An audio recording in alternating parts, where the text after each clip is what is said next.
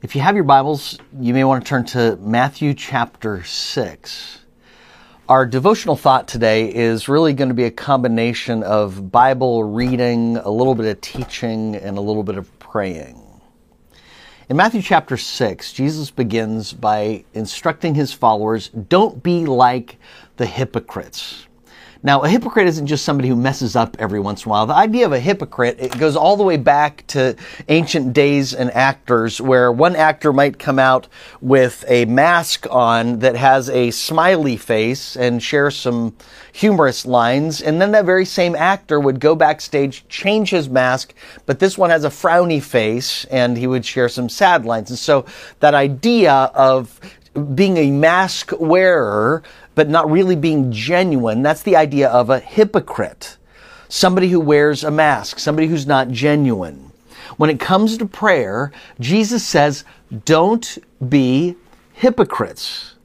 Don't, for instance, pray for show, is the first thing that he says. Don't pray because you want people to be impressed by what you say. And as somebody who prays in public somewhat frequently, I know, there is this temptation to pray in a way and not primarily focus on God, but then start to focus on what are people going to think about me. So you're image creating in the middle of sharing a prayer with God, which is really kind of spiritually perverse. But Jesus says, don't be a hypocrite by praying for show.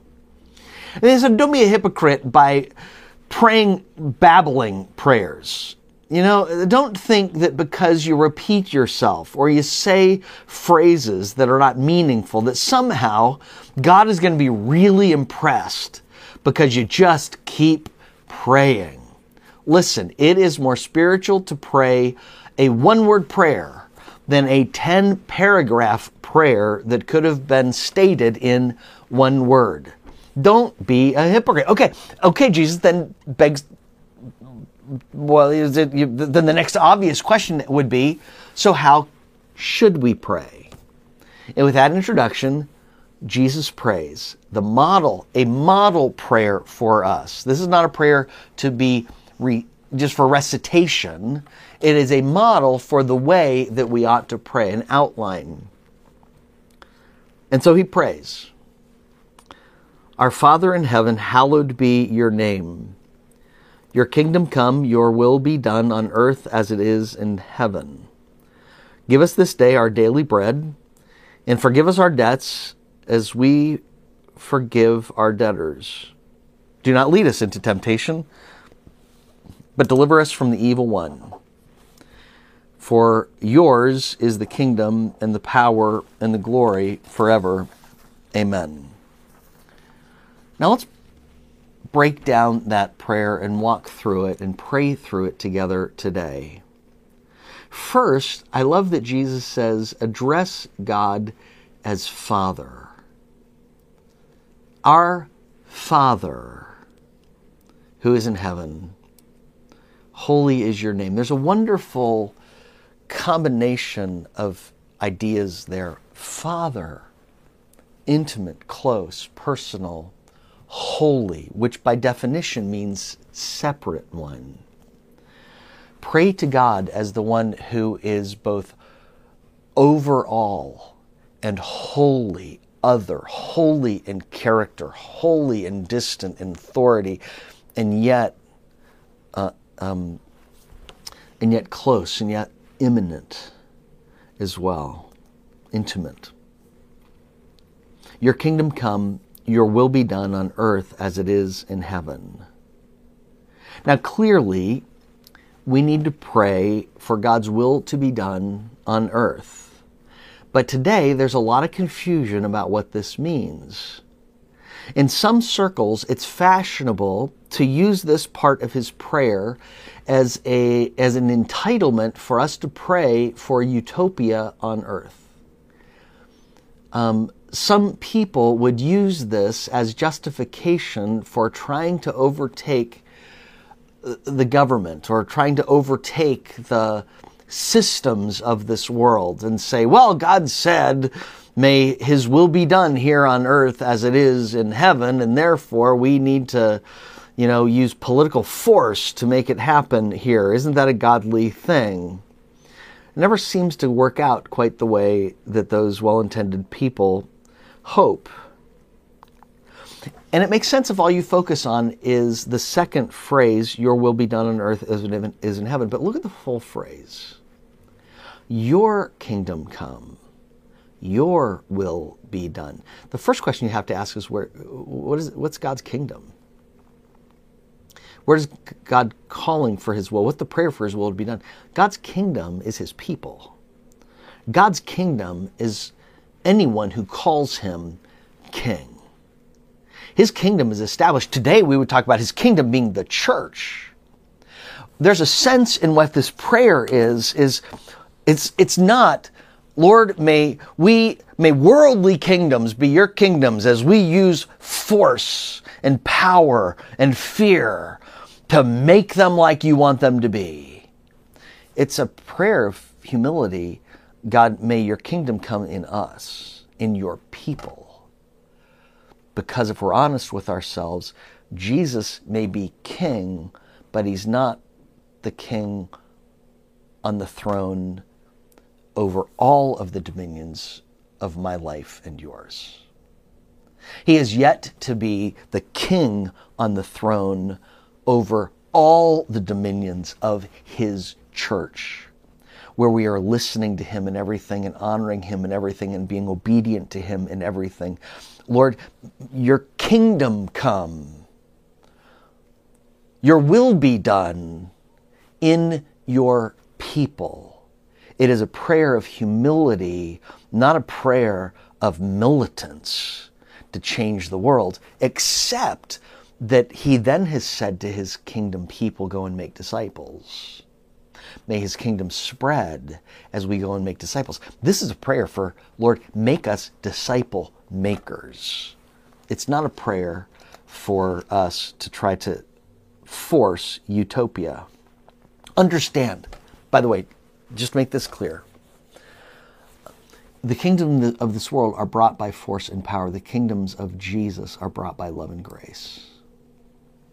And when we try to confuse the two, we not only are not effective, but we don't honor the King. 1 Peter chapter 4 says it's time for repentance to begin with the household of God. That's this prayer. Your kingdom come.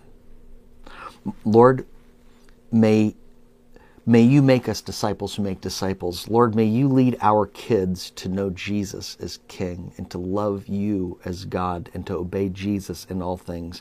And may your church, may your followers be the light of this world so the world will know that yours is a kingdom of love and grace and hope in Christ. Now that's a lot to chew off, isn't it? Your kingdom come, your will be done. Who can do that?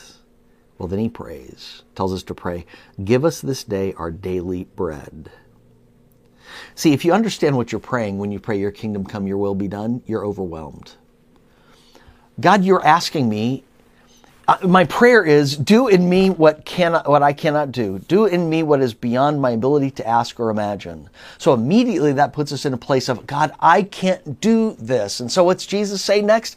Okay, you're overwhelmed by what it means to share Jesus, to follow Jesus, to be obedient to Jesus, to be completely surrendered to him, to take up your cross and follow him. Okay, so why don't you just pray for your daily bread?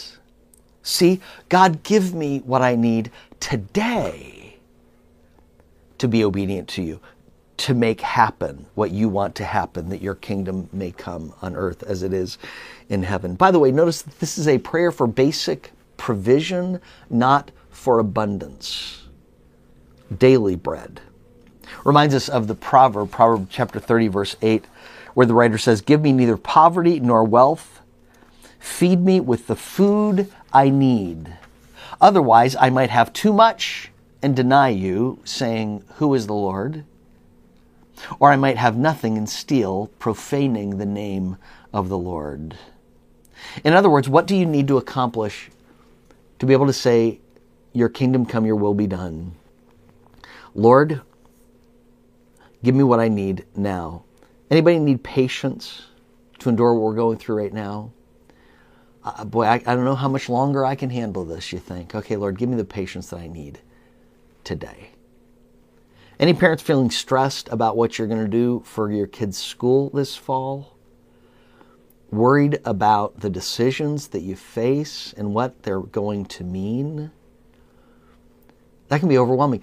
But at least you can pray, God, give me what I need today to make a wise decision. Give me what I need today so I'm ready to make the wise decision when I need to. And then help me to trust that if I make the decision you're leading me to make, you'll provide for me what I need when the time comes. Anybody feeling stressed financially? Don't know how many times in my life I have prayed, Lord, I don't know how we're going to cover the costs in the future, but I thank you that you've provided for me the food that I need today. Help me to be wise today with what you've provided and to trust you tomorrow. Anybody feeling lonely or discouraged? Anybody feel like you can't live in this loneliness or discouragement another year? Well, God's not calling you to live that way another year. Can you pray, Lord, today, give me my daily bread. Fighting addiction, what do they say? One day at a time. Daily strength. Lord, I can't fix my marriage. Okay, but today can God change you? God, I can't change my kids. Okay, but today can you be the godly parent what God wants you to do? You can't go back and change yesterday. But today, can you rely on him?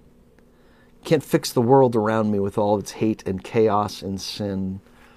But God, I can trust you today to lead me. Then verse 12, he says, forgive us our debts as we forgive our debtors. An ancient Greek by the name of Apollonius is credited for praying a prayer of entitlement to his gods. He prayed, give me that which is my due. Pay me, ye gods, the debts you owe me. Well, that is not the prayer of the follower of Christ. We have a prayer of humility, not a prayer of God, you owe me, but the humble, the wise come to Jesus and we say, I am a sinner saved by grace. Lord, forgive me as I have forgiven others. By the way, there are two kinds of ways that we get into debt with God, with sin, right? There's the sin of commission and the sin of omission. The sin of commission is you knew the right thing to do and you knew the wrong thing not to do and you did it anyway, right? You knew it was wrong to cheat in the test, but you still cheated. You knew it was wrong to steal from your mom, but you still stole. You knew it was wrong to swing at ball 4 that was over your head, but you still swung and struck out when you should have been standing on first base. That is a sin of commission. Then there's the sin of omission. That's the sin of, we didn't do anything wrong, we just didn't do the right thing that we were supposed to. Remember the story of the parable of the Good Samaritan. So the guy's beaten up on the side of the road, and the two religious guys, the Levite and the priest, pass on the other side of the road. That's not a sin of omission. They didn't go and beat up the guy. It's not the sin of commission. They didn't go up and beat up the guy. It's the sin of omission. I didn't do the right thing. James chapter 4, verse 17 says, so it is sin to know the good and yet to not do it. Dirty dishes in the sink, and you pass on the other side of the kitchen. Dirty diaper on the baby, and you pass on the other side of the bedroom. You get the idea. All have sinned and fallen short of the glory of God. And it takes humility and some self-awareness to confess, Lord, I have sinned. I've done wrong. Forgive me as I forgive others. A better translation, by the way, is as I have forgiven. The idea is not that if you don't forgive perfectly, God's not going to forgive you. That's not the idea. The idea here is the person who really understands how much they've been forgiven by God is going to forgive others. And if you're not forgiving of others, if you're not gracious toward others, if you're judgmental and harsh with others, then you don't understand just how much God has forgiven you. And so I say, Lord, forgive my debts. I know how much I've had to forgive others, and I know my debts to you are so much greater. If your dad forgave you when you were a kid and you totaled the car, then what's going to happen when your son gets into a fender bender? Lord, forgive me of my sins, because I know how much I've sinned. So here's my action question for you at this point. Who do you need to forgive? As soon as I talk about these things, do you think of somebody that you're struggling to forgive because you don't feel like that they're worthy of your forgiveness, or for whatever reason? Are you ready to pray, God, I need your grace. Help me to give them grace. And then after asking God to forgive us of our sins, our minds then turn to the opportunity for new sin. Two prayers fit together. You see this last and the next. He says, and do not lead us into temptation, but deliver us from the evil one. How's that for kind of a splash of cold water in the face? The idea that, are you saying God would lead me into temptation? No, that's not what it's saying. It's more of a figure saying, God, I want you to deliver me. God, keep me from temptation and trials. Actually, that word temptation can also be translated and understood trials. Lord, don't lead me into trials and temptations that are overwhelming. Deliver me from those. The point, again, is not if you don't pray this prayer, God is going to lead you into temptation. Again, it's a prayer of surrender. It's a prayer of saying, God, I am hopeless facing temptation without you. I'm weak facing trials unless you make me strong. Lord, as you delivered Israel from Egypt, Esther from Haman and the Persians, Daniel from the mouths of lions, so Lord, deliver me. We used to sing a song when I was a kid, Precious Lord, take my hand, lead me on, let me stand. I'm tired, I'm weak, I'm worn. And if you feel that way, that's this prayer. Lord, take my hand, precious Lord. Lead me home. Not to temptation and trials. Lead me home. And then somewhere along the way, some people in the church added this line, for yours is the kingdom and the power and the glory forever. Amen. Which is a wonderful way to end the prayer in a praise to God. Now, unfortunately, it's not found in any of the oldest Greek manuscripts, and so most of our more modern translations don't include that. But it's still a wonderful way to end the prayer with praise, focusing on God. Now, let's walk through this model prayer one more time. Would you pray it with me as I pray it line by line? You say what you want to God. Our Father in heaven, hallowed be your name.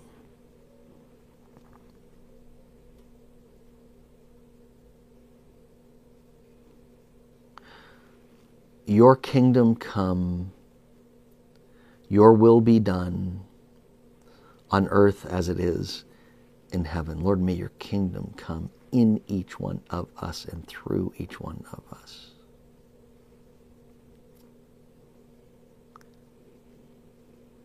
Today, give us this day our daily bread.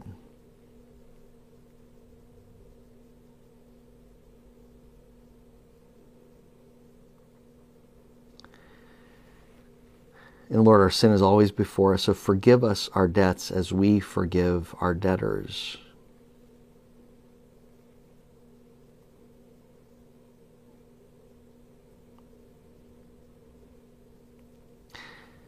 And lead us not into temptation,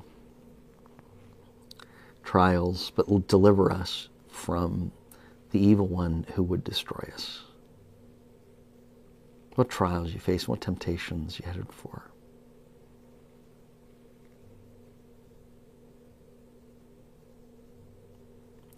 And so, Lord, we would end in praise because yours is the kingdom and the power and the glory forever. There's going to come a day when we stand before you face to face.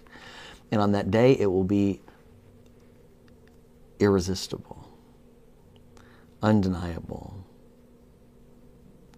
that you are great and greatly to be praised, and our most exaggerated sense of your greatness will be such an underestimation of who you really are. Father, walk with us today. It's my prayer through Christ. Amen. Well, thanks for joining us, and if you found this helpful, I hope you'll invite somebody else. Share this with somebody else. Have a great day.